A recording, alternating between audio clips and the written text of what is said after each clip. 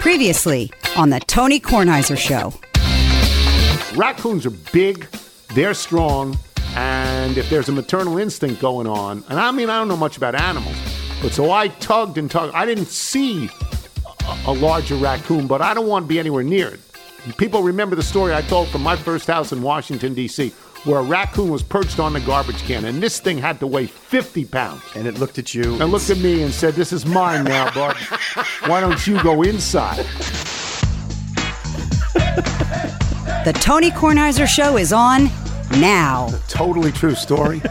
6340 Utah Avenue Northwest. You want a piece of me? No. I don't. I honestly don't. From Chris Spira, the general manager and VP of operations of the DC Grays Baseball Club, please find enclosed my annual box of DC Grays gear for you and the squad. Once again, a new supply of foam baseballs for your grandsons to chuck around. We're using them to learn how to catch. Sorry, Michael. As you have generously shared with your audience in the past, the Grays are a not-for-profit organization and are DC's only team in the Cal Ripken Collegiate Baseball League, which, like the Cape Cod League and others, is a summer wood bat league. Yes. For college players. You don't want to hear the sound of that ping off the metal. You want a wood bat. The Grays play their home games at the Washington Nationals Youth Academy at 3675 Ely Place, or Ely Place, Southeast. First home game was already June 5th. Our website with the roster and the game schedule is dcgrays.com, Grays, dcgrays.com. Admission to our home games always free. We're proud to be the official sponsor of the Washington, D.C. RBI, Reviving Baseball in Inner Cities program, and to put on other programs to support baseball in underserved communities in the D.C. area. We're again proudly claiming our status as the official summer collegiate baseball team of the Tony Kornheiser Show. We support them fully. I mean, we don't do anything except that we support them. We've been looking at the schedule, and it made me walk. Bootsy had a spirit week at his school, and we saw one of the kids wearing a Grays t-shirt. That's nice. Oh, yeah. That's great. We're excited about the possibility of Darren Baker, a DC Grays alumni, making the major leagues this season with the Nats. I know you question whether or not this year's national teams are, in fact, a major league team.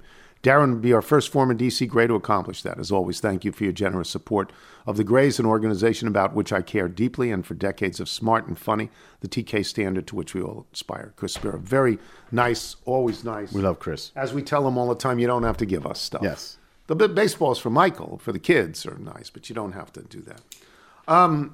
Jingle Fest is going on right now. I know that Bonnie is involved in Jingle Fest. Bonnie has told me she's bringing 6 or 8 people into the control room on Friday. That ought to be fun for the people working, huh? That ought to be fun. So we'll see. But I guess there's plenty of activities. You have sometimes gone to activities. Is it your plan to go to activities? Unfortunately, no, not this weekend. I won't be able to. But yes, no, it's always lovely to see, all the littles. I've got to sit. It's a remarkable tribute to the show. Oh, it absolutely is. It is flattering beyond comprehension. Yeah, and it's not about us. Nothing to do with you. We are just step A. Yes. They're on step M and N. We're just step A. Yeah, unfortunately, the main event often syncs up with a big birthday. We have number 6 coming up this weekend. There's an event that I've circled that is on the smaller side that I'm hoping to make it to. I'll leave it at that. Yeah, and if I can sort of figure it out, I would love to stop by something just to see the folks. It's we'll go to Bethesda Bagel. That's right. That's right. Very nice. Yeah, I'll just post out there for all weekend. Come by and say hi. Get a cup of coffee from Quartermain's. So we'll have Brian Windhorst on in a little bit, and we'll talk about the Wizards the Wizards are sinking to the bottom deliberately. This guy, Michael Winger, when he was hired, the conversation must have gone like this with Ted Leonsis. Michael Winger saying to Ted Leonsis, if you're serious about me, you're going to have to agree to what I'm saying now, or else I don't want the job, because I've already got a job. And Leonsis would say, what? And Winger would say, your team stinks. You've been treading water for years. You've been churning the roster for years. You don't keep anybody for any length of time except for Bradley Beal, and he's got the worst contract in the world, and you gave it to him. So, Ted, you're going to have to sit down and watch what happens when a pro comes in. We're going to get rid of people. We're going to go to the bottom and try and build from there. Because what you have now is not sustainable. You have draft picks that you get rid of. They come in for a week or a month or a year, and then somebody bounces them. You got people who publicly say, like Kyle Kuzma, he wants to be a free agent and go elsewhere. You have Bradley Beal, who you pay $50 million a year to, and he can't win any games. What do you got? So within a span of, 72 hours, they got rid of Bradley Beal. Now they've gotten rid of Kristaps Porzingis, who was their second best player. They just cashed him out, sent him to Boston. Get out of here. There's no point. And Kuzma's going to leave. Yep. Because he's a free agent. They're going to lose their three best players overnight. And their three best players from a 32-win team. So what? You're going to go down to the bottom. The only bad part of the strategy is if you were down at the bottom this year, you would have had a shot at Victor Wembanyama. But down at the bottom next year, you don't have that. There is no Victor Wembanyama waiting in the wings for next year. But that's what's going on there. And so I think if you're a Wizards fan, while the next 2 years are going to be dreadful, they are a 20-win team. They stink. The next 2 years will be dreadful. After that, maybe this guy does know what he's doing. Worth a shot. Because the last guy, Tommy Shepard, didn't know what he was doing. No. Didn't have any idea. And you, Ted Leonsis, gave these contracts out. You can't do it. This paved the way for... We can't give a full no trade. Yeah, no, that was the killer. Yeah, just, what are you doing? All right. All in for the Nats. One other thing. We're going to talk. Yeah, it's very possible. Here, look. There was an announcement yesterday from the Leonsis family, from young Zach Leonsis, who I think you went to college with. Sure. Did you overlap or not overlap? I think maybe a year ahead of him, but... Yeah, okay. So they're out of the Washington Sports Channel, whatever it was called, CNBC or MSNBC or NBC Sports Washington, whatever it was. Right. They have formed something that they now call Monumental Sports Network. All right. Why would you do that? Well, one of the reasons you would do that is because you have inventory to put on. You have the hockey team and you have the basketball team. And if you buy the baseball team, you have the most inventory. You have all year inventory if you buy the baseball team. Why would you want to get out of a $250 million contract? To throw that kind of money at the learners would be one reason you would want to do that. You would want to get cash rich as soon as you could, because the way to make your television network successful is sports. And the Masson waters look a little bit smoother. Yeah. Yeah, they do. Yeah. And you'd make a deal, you'd get away from Masson. There'd be no more Masson for the Nats. You'd get out of it. You'd be on the Monumental Sports Network. So I think that's part of it. And speaking of the Nats, they won last night. Another afternoon game. Drives me crazy when I come back with the dog and they're in the eighth. Now, I didn't even know it was an afternoon game. And they played in the rain. Bravo to the people who stayed. It looked like one of those the games 300 that would be, people who it'd be fun once you're in the middle of it. Do you see the picture? Do you see his hair? Yeah, just stay. Everybody's wearing a plastic tarp, except for the guys drinking beer, standing up screaming. The 8 guys who were there. And by the way, if you wanted to move down to a good seat, you could. It was okay. Nobody cared. So they won. They beat St. Louis. Yes, for the one win of that. The Nats are been a great puttering month. along at 1-3 in most series or something like that. I don't want to talk about that as much as I want to talk about not even the C.J. Abrams home run. C.J. Abrams, for skinny little kids, got pop. Yeah. I thought as soon as I went got out, a lot more home runs than Dominic game. Smith, right? A lot more home runs than Dominic Smith. Okay. They put Victor Robles on the IL yesterday, the 10-day IL. Now, the official reason is that he had back spasms. He was on the 10-day IL that stretched to about 30 days before with back spasms. Lack of production, back spasms. So they're saying back spasms. I'm going to sit here. If I was writing a column for the Washington Post, I would tell you in the first sentence, I don't believe back spasms. I'm not saying he doesn't have them, but I am saying that's not why they put this kid on ice. They put this kid on ice because they know, and if you watch these games, you know, he don't really want to play here anymore. He wants to be somewhere else. He let a ball drop in front of him the other day that caused the pitcher, Mackenzie Gore, to confront him in the dugout. In full, this was not Papelbon and Harper. It was not. Right. But in full view, of God and the fans, you could see that Mackenzie Gore was, what was that? What was that? Okay, and Robles said they worked it out. It's no problem. You always have these things happen.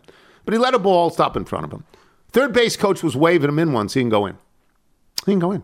Didn't want to go all the way to the plate. He was playing 20 feet behind where he normally plays in the outfield on that play that you're mentioning before. Yeah, just let it drop in front of him. Didn't charge it. And he's a great outfielder. Yes.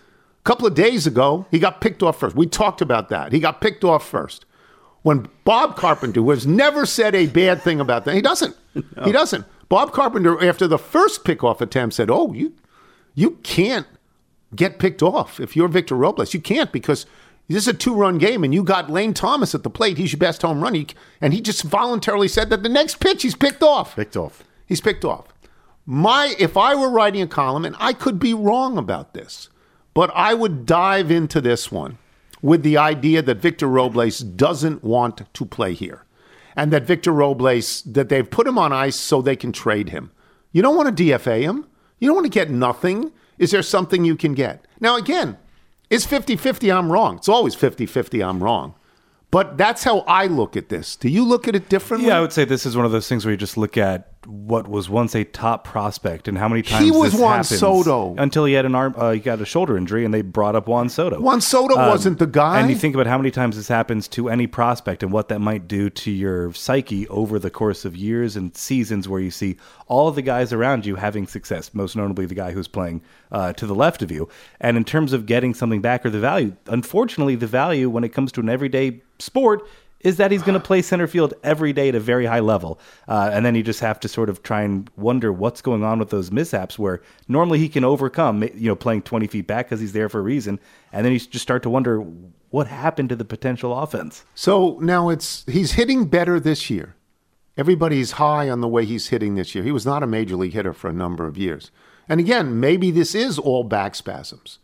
But then you gotta say, Skip, my back's killing me. I got to get out of here for a while, if that's what the problem was. I think it is deeper than that. I think there are, among the active roster, because Strasburg is not on the active roster, I think there's just Corbin and Robles from the World Series winner, I think, at this point. Wow. Are there more? I think it's just in them. terms of active, you might look. No, I think you're right. I think it's them. And when did the Nats win the World Series? Was it 2000? And Wow. Victor Robles was there before that.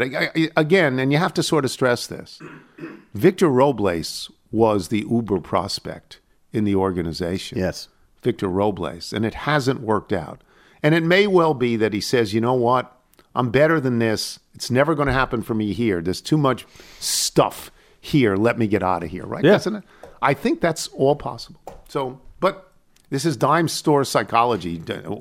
Anyone who listens to me is a complete idiot. So we'll take a break. Brian Windhorst when we return. I'm Tony Kornheiser. This episode is brought to you by Progressive Insurance. Whether you love true crime or comedy, celebrity interviews or news, you call the shots on what's in your podcast queue. And guess what? Now you can call them on your auto insurance too with the Name Your Price tool from Progressive. It works just the way it sounds. You tell Progressive how much you want to pay for car insurance, and they'll show you coverage options that fit your budget. Get your quote today at Progressive.com to join the over 28 million drivers who trust Progressive. Progressive Casualty Insurance Company and Affiliates. Price and coverage match limited by state law. This is the Tony Kornheiser Show. Tony Kornheiser Show. This comes to us from Mark Teachin, who's the chaplain and Grace Palmer Johnston Chair of the Bible at the Stony Brook School, but not that. Not that Stony Brook. And he's playing songs off Amy Teachin's debut album, Wax Wonder, and he writes, with an unorthodox and brave start to her musical career at age 40, Amy Teachin combined her lifelong passions for poetry and story with songwriting and performance. She began by collaborating with the North Shore-based band Sils Maria, playing her first shows at established New York City venues like Pianos and Rockwood Music Hall. Although synth and guitar were her first instruments, a COVID-inspired purchase of a baritone ukulele, not just a ukulele, kids, baritone one. A baritone ukulele was the catalyst for Amy's songwriting to blossom. This is a song called Our Time. We'll play 2 songs by Amy today. And it plays in Brian Windhorst. And this is early in the morning, kids. We always tell you what time it is. It's 7:30 Eastern because Brian's got to be on Get Up and First Take and Second Take and Pat McAfee and the Pat McAfee rump show, the one like the Manning cast or whatever's going on. He's going to be on all day today because today is the day of the draft. And we're going to talk about Victor Wembanyama, obviously. But I got to just ask this early because, I live in Washington, D.C. What in God's name are the Wizards doing? How low do they want to go? Victor Wembanyama is this year, Brian. Next year could be some guy named Billy Smith nobody cares about. What are they doing? Well, here's the thing. If Kristaps Porzingis had opted out of his contract, they were getting nothing for him. Right.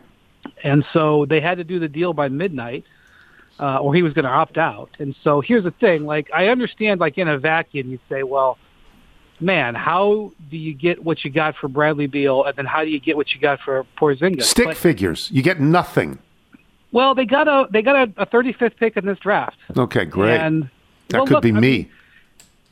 If Porzingis opts out, they get nothing. So that's the thing. They were operating kind of on a no trade clause. Right. He was if he liked the trade at midnight, he'd opt in. If he didn't like the trade, sayonara. Yeah. So that's the thing. I understand why you're saying it. I understand why Wizards fans are seriously. But I'm just going to, I'll interrupt to say this. They got absolutely nothing for Bradley Beal. And I don't care because I thought that contract was idiotic. They got absolutely nothing for Kristaps Porzingis, who was here for an hour and a half. And Kuzma's going to leave as a free agent, right? So, well, okay. First off, they got out of the contract. That's not nothing. Right. Okay. Yeah. Right. $200 million. They got a whole bunch of draft picks. I know that they're all second rounders, but they got some swaps. I'm telling you, 4 years from now, they could end up falling into a lottery pick because the Suns are, it fails and they're terrible and you own the swap. Right. That's not nothing. Look, this is this is what he's got to do. He's not sitting there holding, 4 aces. No, he's not. He's playing the cards he's got. Secondly, they got the second trade was 3 times better than the first trade that fell through. They were going to do a deal with the Clippers. Sounds like Malcolm Brogdon, it was discovered yesterday, has a significant injury, so significant that he couldn't be traded anywhere else. So the Celtics had to do this backup deal. The midnight deadline forced them to it. They end up with Tyus Jones. Tyus Jones is a very good player. He will be the starting point guard this year, maybe into the future. Okay.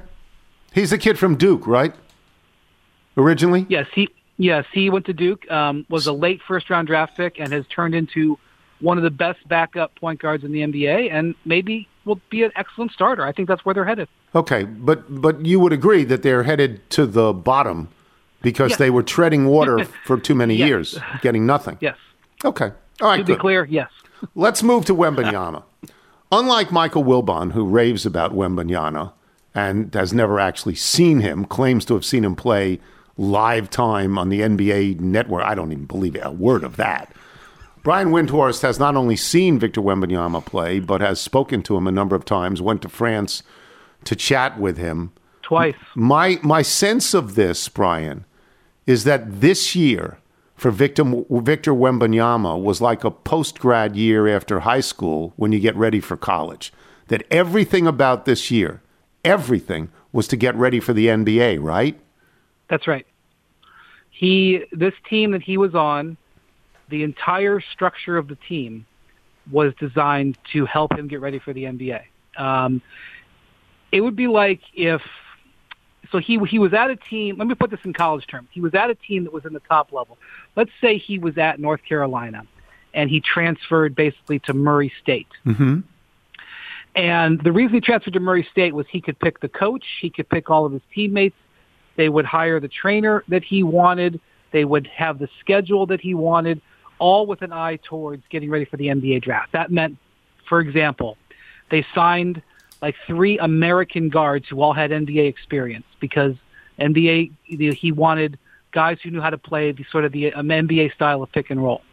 The way that they played and the way that they practiced was not like a normal team. They weren't trying to win the equivalent of the ACC. Because at North Carolina, you can't just focus. This is what's happened in Kentucky over the years. Calipari's trying to win the national title. He's trying to win the SEC. He's not always 100% focused on what his guys are getting ready for the NBA for.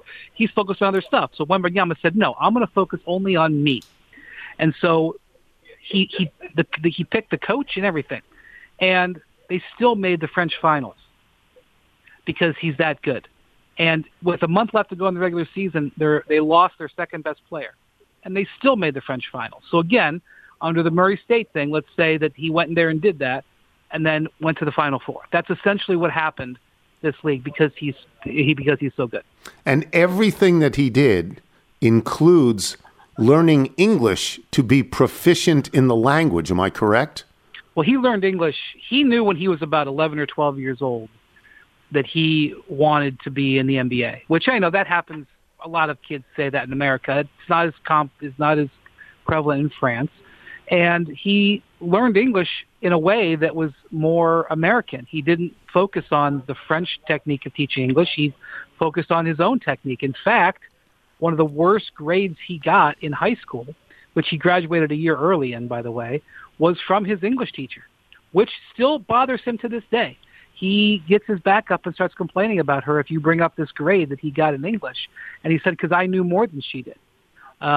So part of a bunch of decisions he's made for the last 6 or 7 years to reach this point was, I'm going to focus on learning English as if I was an American, not as if I was in France learning from French people who also speak English. This is what Carlos Correa did. Carlos Correa wanted to be in the major leagues and wanted to be a star, and no one in his house spoke English. And he taught himself English, and he's really proficient at it. Kelleher said that he was listening to a podcast you did with Simmons yesterday, and he said, ask Brian about the size of Wembanyama's hands. Yeah. How big are his hands? So I haven't gotten out a tape measure, and since Wembanyama didn't do the combine because he was playing in the French playoffs, we don't have the official measurements, but I am going to guess that from the base of his hand, from the heel of his palm to the tip of his middle finger is in the neighborhood of 12 inches. That's a lot. He went to the Yankee game and threw out the first pitch, and I don't know if the Yankees tweeted it out or somebody tweeted out a photo of him holding the ball. It looked like a marble. Yeah, it looked like a golf ball. It looked like what I look like holding a golf ball. Yeah. And so the reason that hand is important is this: I don't think people understand what he is going to do defensively. Obviously, you're going to look at him, and you're going to say, boy, that is a frail young man who is going to get thrown around in the man's league. And that is absolutely true. He is going to get physically dominated and embarrassed on a regular basis. But I do not think people understand how long his arms are and how big his hands are. And he is going to block shots that people are not going to believe he's able to get to. There are going to be NBA players who get a shot and say, okay, here comes my open jumper, and then eat it. And they're going to say, how is that possible? He was 20 feet from me when I started this shot. There's no way he could get there. He can get there because he moves so well, his arms are so long, and his hands are so big. From the moment he steps on the court, he is going to be a defensive playmaker. And he is also somebody who was taught how to dribble. His youth coaches were very focused on the Pete Maravich style of teaching. And Pete Maravich made these instructional tapes in the 80s where he was obsessed with teaching people to dribble low. He said, you got to dribble low. These, the tapes are actually on YouTube. It's actually kind of interesting to see Pete Maravich, in his 40s, before he passed away, teaching these. And so he was taught to dribble low. So you see him out in the perimeter, Tony, and he is 7 foot. He's been calling himself 7'3". I think he's actually 7'5". I'm not so sure why he decided this week he was 7'3", but whatever. And he crouches down when he dribbles, and he dribbles the ball very low relatively for a big man. So he's got this handle that he's worked on, plus this size. And so that package we just never seen before. Obviously, he's going to have issues because he is so slight. He is 200 and about 25 pounds. Yeah. That's going to be a problem at times. But I'm telling you, on balance, he's going to get you more than you get him. Does he have, having grown up in Europe, does he aspire to American basketball players, or does he look at Antetokounmpo or Doncic or Jokic or Embiid and relate to them better? The player that he has studied the most is Kevin Durant. He has specifically studied a lot of how Durant uses his footwork to create space and how he moves into shots and how he moves around, because Durant is 7 foot and handles the ball and moves on the perimeter, and that's what Victor wants to be. He wants to handle the ball like that. That's who he has studied. But I'm going to tell you, he is both very proud to be French, very much a French teenager, but has also aspired to be in America for a very long time. And having ridden in a car with him, I remember riding in this car with him in Paris, and it was a Range Rover. It was a very nice car, and he was basically in the back seat. And I said, Victor, Cadillac Escalade, Chevy Tahoe, when you get to America, you're going to have options for cars. Start researching now. So he's very much looking forward to having American cars, and he actually spent some time in Texas, in Dallas, last summer. Spent 3 weeks in Dallas last summer. He, I think, likes the idea of being in Texas, in San Antonio. So he is embracing becoming an adopted American, but he definitely is very proud to be French. I don't like Greg Popovich personally, but I can't think of 2 or 3 better coaches for him to play for. You know what I mean? What Greg Popovich has done with David Robinson and Tim Duncan and Tony Parker, it would seem that's the perfect match, right? So one of the things that the Spurs talk about is liking players and helping players, and to use Popovich parlance, get over themselves. They are not here for ego. They are not here for guys who want things to revolve around them. And while Wembanyama is at the centerpiece of everything, and while he kind of talks a little bit, he talks some trash, but he does it in a way that's sort of endearing in a way. He's affable, and so it doesn't feel like it. Mm-hmm. But Wembanyama doesn't have, as far as I can tell, he doesn't have a huge ego issue. And I think that will go well for and mesh with Popovich. And they're gonna go slow. We'll see. They have $50 million in cap space, so we'll see what they do. I think they're probably going to get a starting center out of this summer, because I don't think they want Wembanyama to be their full-time center. He'll play center, obviously, but they're going to be able to go low and slow here. And it'll be interesting to me. One of the things that's kind of going through the ether, and we'll see whether this plays out or not, he has a teammate in this draft, Tony, Bilal Coulibaly, who's a 6'8" wing player who's probably going to go in the lottery. And the word out there is that the Spurs are trying to trade into the lottery to get his teammate to help him be that more makes comfortable. So the Spurs have put a lot of thought into how they're going to handle him, and they have obviously done this with foreign players in the past very successfully. All right, I'll get you out of here on this because I know you have to go. You're in the rare opportunity here that you have spent time with Wembanyama, who is obviously a phenom, but you spent time with LeBron James in high school when LeBron James was a phenom. Can you compare and contrast, as we say in the AP test book? Absolutely. I think Victor, from a skill development standpoint and a NBA habit standpoint, is 2 years ahead of LeBron.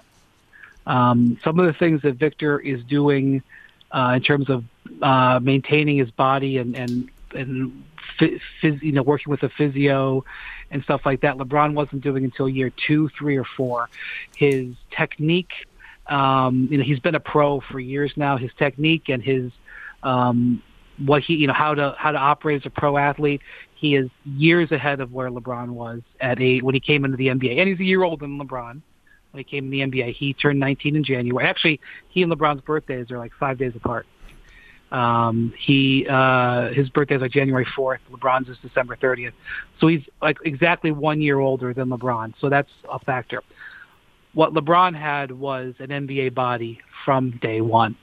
When he came into the NBA, he was physically intimidated by one player, Ron Artest. LeBron's rookie year, the only player who really menaced LeBron physically was Ron Artest.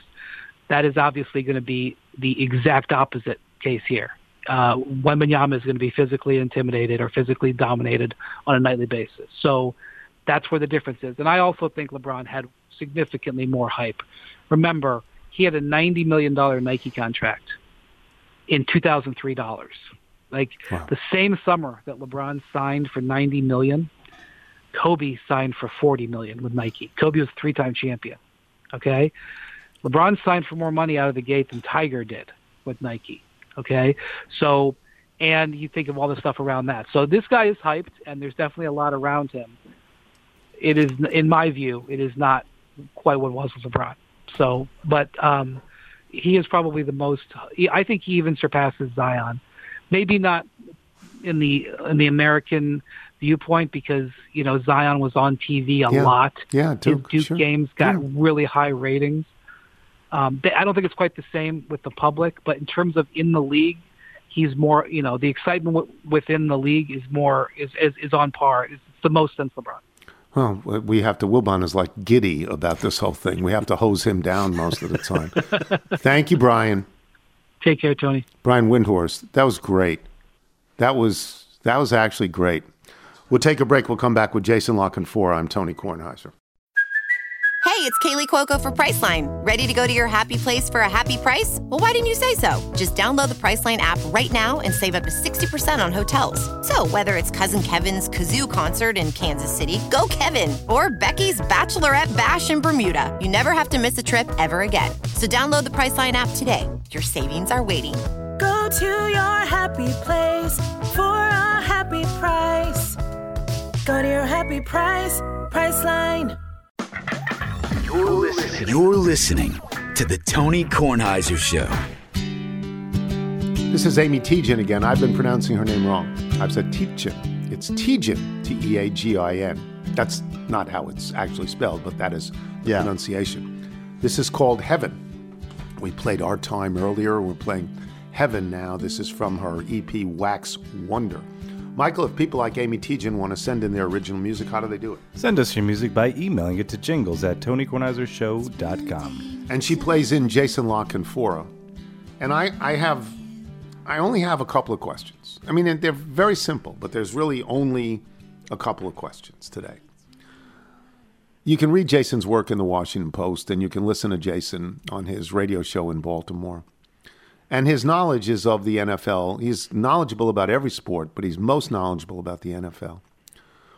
Can you explain to me the gambling policy that the NFL has, why it has been violated so frequently, and what are they going to do about this?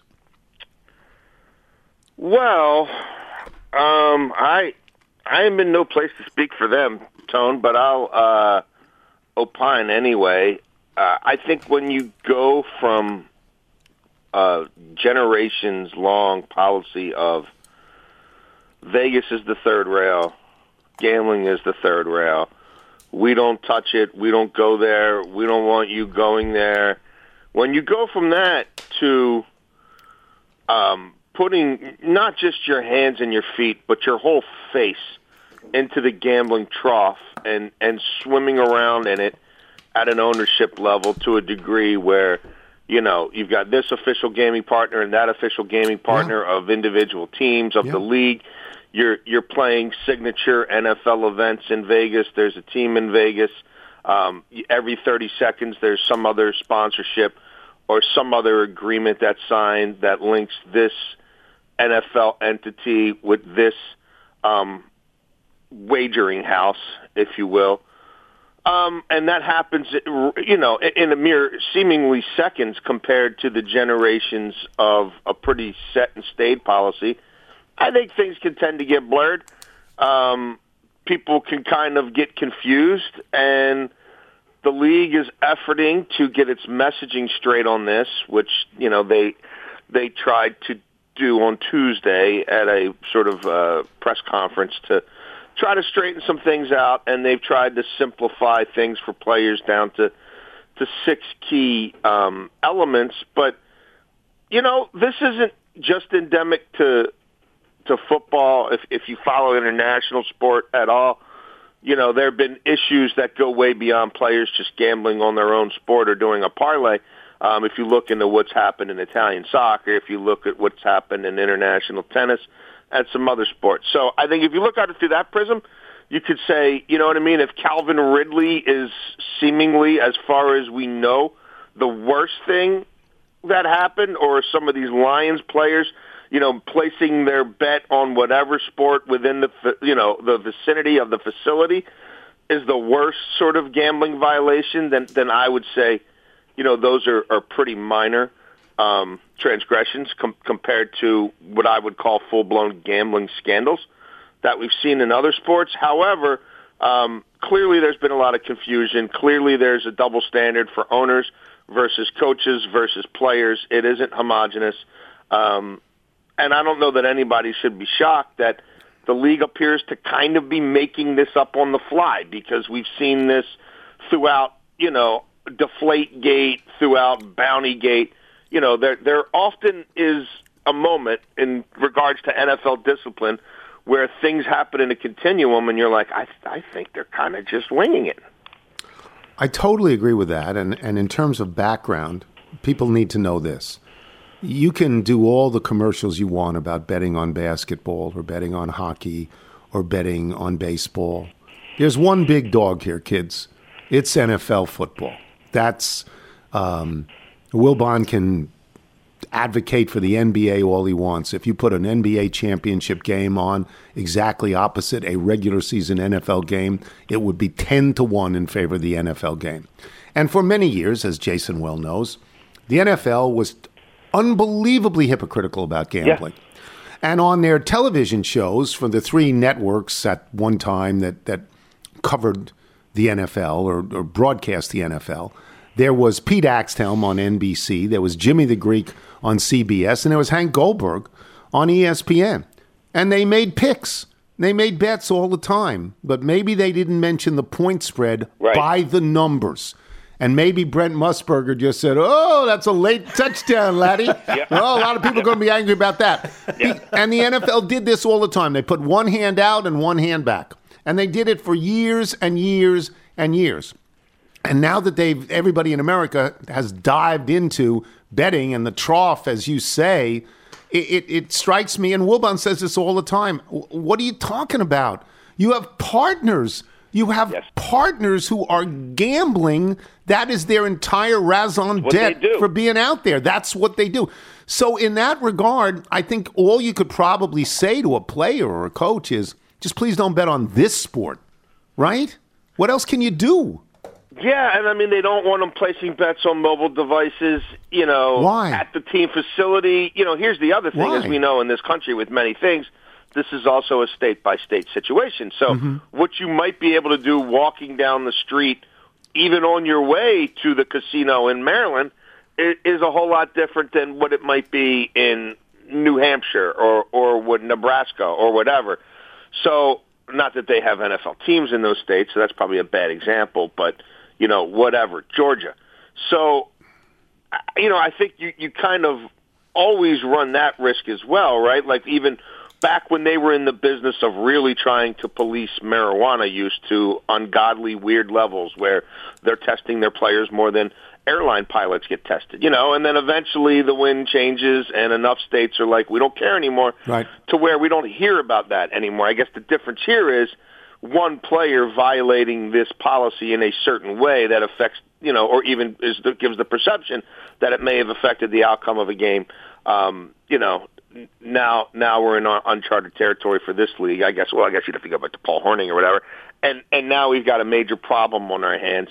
I know this, Tone. They're spending a lot of money and spending a lot of time having different sort of outside entities along with NFL security trying to monitor this, and looking for any signs of real impropriety. And it seems like the reputable, more reputable entity, like gambling entities, are also, very interested in policing this because, they feel like this golden goose goes both ways. That's right.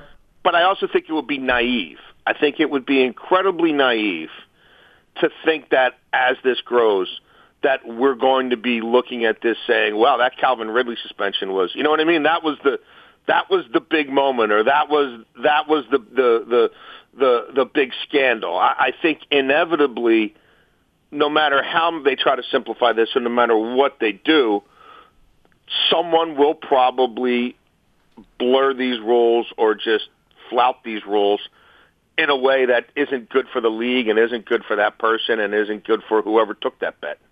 Is the NFLPA, what is their position on this? Are they advocating for their players to have the right to bet like normal citizens, or do they concede that maybe the integrity of the game issue is legitimate? I have not really inquired about that, so I wouldn't want to, you know what I mean, just guess. I mean, obviously, the more that they grow this pot financially, the more that, you know, their share of the pot grows, and that's obviously how the salary cap goes and grows itself, and then that's how, you know, the overall salaries around the league go up. But I haven't, you know, I haven't inquired, and that is an interesting thought, and I should probably ask Steve Smith. This is sort of, it's what I'm going to say now. I mean, I totally mean this, that this is unbelievable. That for the first 4 billion years, all sports leagues were all anti-gambling completely. And they said to the public, we can't have gambling because then you won't have faith in our product. And so you have a referee like Donaghy, or you have Paul Hornung or an Alex Karras. And when they're around the peripheries, well, Donaghy wasn't around the periphery, but you always said, no, this can't happen. And then they finally said, well, players make so much money that they wouldn't even risk it, which is not necessarily true if you believe Phil Mickelson is a significant gambler or something like that. And they said, stay away. And then at the first opportunity, they dove into the pool, all of them together. They dove in so hard that the water came out of the pool. It's unbelievable, is it not? No, it is one of the more hypocritical turns in, I think, modern sports history in this country. And I you know, covering different sports over the years. I mean, I covered baseball, I covered hockey, I covered obviously football for a long time.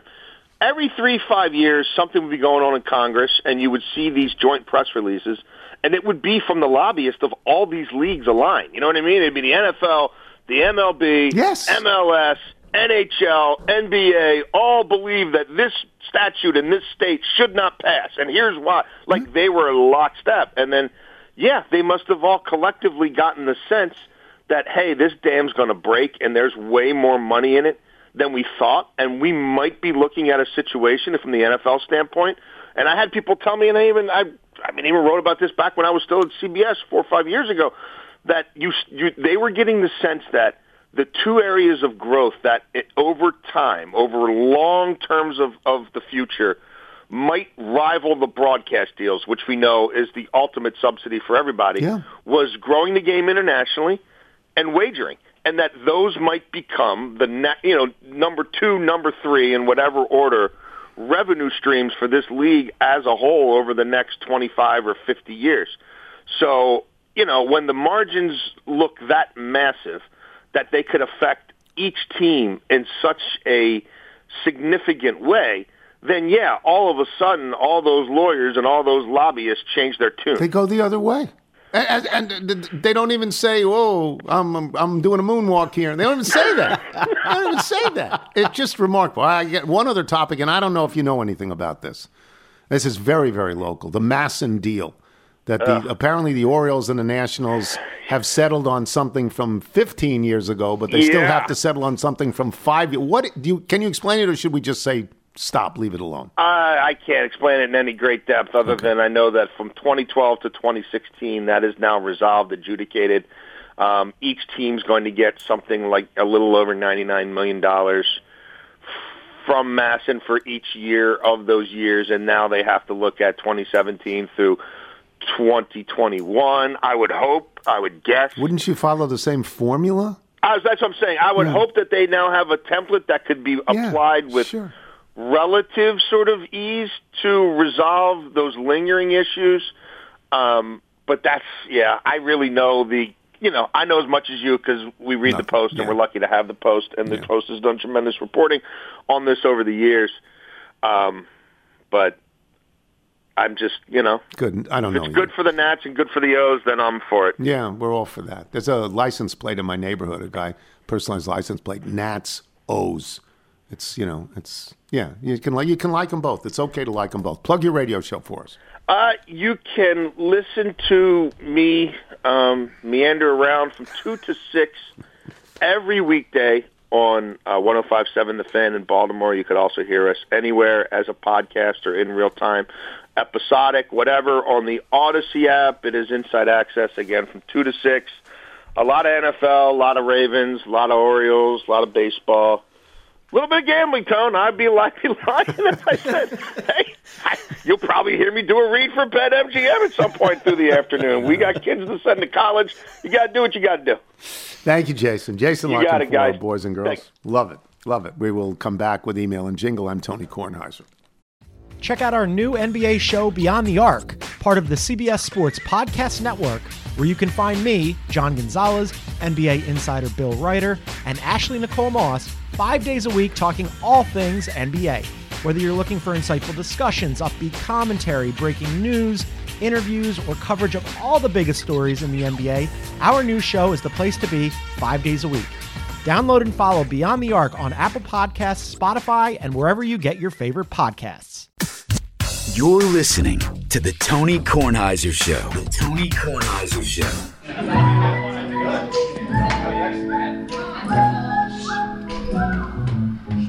Here comes Tony's mailbag. Got your emails, faxes, and your notes. Here comes Tony's mailbag. Gonna read some for all you folks. That was Jingle Fest from 2022. Jingle Fest is on this weekend. We wish everybody Godspeed, good health, and a wonderful time at Jingle Fest. Lunches, golf. A lot of good All things of it. to do. Yes. You know, as The sightseeing tour. Tours of La Cheeserie, Bonnie's Bethesda taking Bagel. people around. And, Yes. You know, and all of that. You want to do the Bethesda Bagel ad for us? Bethesda Bagels, we love them. You will as well. Just go to BethesdaBagels.com for the location in the DC area nearest you. Then pop on in and you will be thrilled. Before we get to the mailbag, let me just say, now the doctor came in stinking of gin and proceeded to lie on the table. He said, Rocky, you met your match. And Rocky said, Doc, it's only a scratch and I'll be better. I'll be better as soon as I am able. That's Rocky Raccoon. We'll get to raccoon stories in the mailbag. Yes. We'll get to that. Thanks to our guests today, Brian Windhorst, Jason Lockenfora. Thanks for Brian for getting up really early. Thanks as well to today's sponsors, Nuts.com, Grammarly. Remember, you can listen to us on Apple Podcasts, Spotify, Google Play, Odyssey. If you get the show through Apple Podcasts, please leave us a review. Let me get to raccoons. From Benji Portno in Pittsburgh. While listening to Wednesday's show, I think I found the topic on which I want to send my first email, raccoons. I grew up in a neighborhood called Fern Hill in a suburb of Minneapolis. One year, the neighborhood decided to hold a contest for residents to design the new official neighborhood signs that dot the area, but serve virtually no purpose. The contest was not put to a public vote, but had it been, the unanimous winner would have been the design depicting two raccoons eating out of a tipped-over garbage trash can. My favorite raccoon story of my youth, of which there are many, take place on the Jewish holiday of Sukkot. One night, as my father was washing dishes from dinner, he looked out to see three raccoons climbing on our wooden sukkah. They were not the fox-like creatures of children's cartoons, but the mythical rodents of unusual size from The Princess Bride. And as one walked across the 15-year-old wooden beams along the top, one beam gave out, and down went the raccoon. While the raccoon casually walked out the door moments later, we decided that wasn't the night we would sleep outside. Thanks for giving me something to listen to while I sit in traffic. She did it again today, Chessie. We're coming up the ramp, and she turns and she sniffs and she puts her head right next to a mesh fence and she wants to go through the fence. I mean, it is tug of war. I'm afraid I'm going to actually break her neck as I pull her away because she's much stronger than I am. But there's a scent there. There is. From Joe Pearson in Indianapolis. She looks pretty content right now. She does. Who emails us often. Put up a good I fight. can't believe this is the second time I'm writing to you about raccoons. At least this time you didn't say they were cats. For the record, raccoons do have natural predators in the D.C. area, including foxes, coyotes, and yes, dogs. Owls and hawks will also prey on the young. Judging by the pictures of Chessie the internet provides, I know, I'd make her a minus 180 favorite on the money line. Wouldn't emerge unscathed, but would come away with a win. Team Chessie all the way. From Ashanti in Seattle, in regards to the blossoming raccoon problem, have you tried langur monkeys? Well, I've heard they work wonders. They do. Good track record. That's very, very nice. Okay. What have I got here? This is from Mike Aftal. Tomorrow, before the sun rises, I'm driving my three kids across the country to see, it's pronounced Kaftal, Mike Kaftal, Calhoun, Georgia, Tomorrow before the sun rises, I'm driving my 3 kids across the country to see relatives. What's on my mind? Mapping the route, checking the weather? No, it's your question regarding don't forget the code inspiring baseball player being the worst in baseball. Putting my mathematics degree and baseball fanaticism to work, I decided it was better to dig up some data instead of packing the family truckster. Packing a minivan is a learned skill. I was born for baseball stats. Besides, I can pack while they sleep tonight. It turns out your local first baseman may not be the worst. I believe what I said was, I believe he's in the bottom 5 Yes. in the entire major leagues on, from an offensive, production for an everyday standpoint, player. Yeah. for an everyday, for a power position. Yes. Power position player. I filtered all first basemen by at least having played 40 games and eliminated those who were at least 1 game better than a replacement player, WAR for those who know. Here are the top 5 or worst 5 depending on your perspective. Jose Abreu of the Astros, former MVP of the White Sox, minus 1.1. Trey Mancini, former player for the Orioles. Yeah, very Cubs, minus 0.8. Tristan Casas or Casas, Red Sox, don't know him. Yeah. Minus 0.3. Garrett Cooper of the Marlins, minus 0.1. And 5th, Dominic Smith, Nationals, minus 0.1. Now, he does rank last in some notable categories among qualifying first basemen. Last in home runs, last in extra base hits, barely beating out Mike Moustakas. How about at-bats per extra base hit? The cheese stands alone, coming in at an astounding 1 extra base hit every 28.1 at-bats. 10 at-bats worse than the next guy, Jose Abreu. If I expand this list to other power positions, DH, third base, outfield, he looks a little better, coming in 3rd worst. Jesse Winkler in Milwaukee takes 39 at-bats for extra base hits, and Gene Segura, who I thought was good with Phillies, needs 34.2. In fact, Gene Segura, in 205 at-bats, has a WAR of minus 1.6, the worst in baseball, and only has 6 extra base hits. He does, however, have a triple, so he has that going for him, which is nice. So is he the worst? We can definitely say he's in the top 20. Please make a note to those watching on News Channel 8 that the graphics are amazing. Sincerely, my calf doll. I'm including the spreadsheet in a PDF for printing reasons. This validates what I have said. Yes. Makes me very It's happy. that lack of extra base hits. That's the one that defines He's got it. a home run and a triple and a double. Yeah, that's it. And everything else is singles. Right. That's He's that's number all. 1 in high fives. Oh, he's great at high fives. Well, he's great at that. It's good to be. From Daniel Perezzo. I hope this email finds you well. Really? My name is Daniel Perezzo, and I'm reaching out to you because I, like yourself, an alum. I'm an alum of Binghamton University, having graduated this May. Currently, I am unemployed and have been unsuccessful in finding work in any field. It's June. It's not like you've been out on the street for 5 years. Okay, but in today's world, you've been searching for that job your entire senior year. Okay. I am unemployed and have been unsuccessful in finding work in any field. I've been applying to all sorts of jobs simply for the fact that they pay with little to no interest in any of them. My true passion is sports, particularly basketball, having played it my entire life and having also watched it basically just as long. Anyway, I was wondering if you could offer me any advice as to how I could begin a career in sports media, having no real experience outside of a small sample of articles I've written and podcast episodes I've made for fun. Or if you know any opportunities I can seek out to get my foot in the door in the field. Any advice would be greatly appreciated, and thank you for your time. Also, I'd like to say you and Michael Wilbon have been inspirations to me and have much to do with my love for sports. I have many memories watching PTI as a young kid after school with my older brother. Thank you again. So, I mean, when I get something like this, it's always the same. It is this. Gee, I'd really like to have your job, Tony. Right? I understand that. Yeah. I understand millions of kids would like to have my job. But you have your I'm gonna be job. 75 years old, so you got a long wait. I mean, you gotta wait through. To get my job, you have to have a series of other jobs, and this seems to be the problem for young Daniel Perez. So I would say to him what I say to people all the time in terms of advice. I don't know what your competence level is. I understand what you're saying to me about your interest. I understand you don't really want to take a job selling shoes. You don't really want to take a job in the bank. You don't really want to take a job in construction. You don't really want to learn to be a plumber, although being a plumber or an electrician will pay you gobs of money. Yes. Gobs of money. You may not want to say, oh, I went to college and now I do this. Gobs of money. Very protected fields. You know, Yes. and people need them. your services. Yes. Gobs of money. But here's my advice. There are some smart kids at Binghamton. You go up to find the smartest kid in Binghamton, and you stand at his or her side for the rest of your life. That's what you do.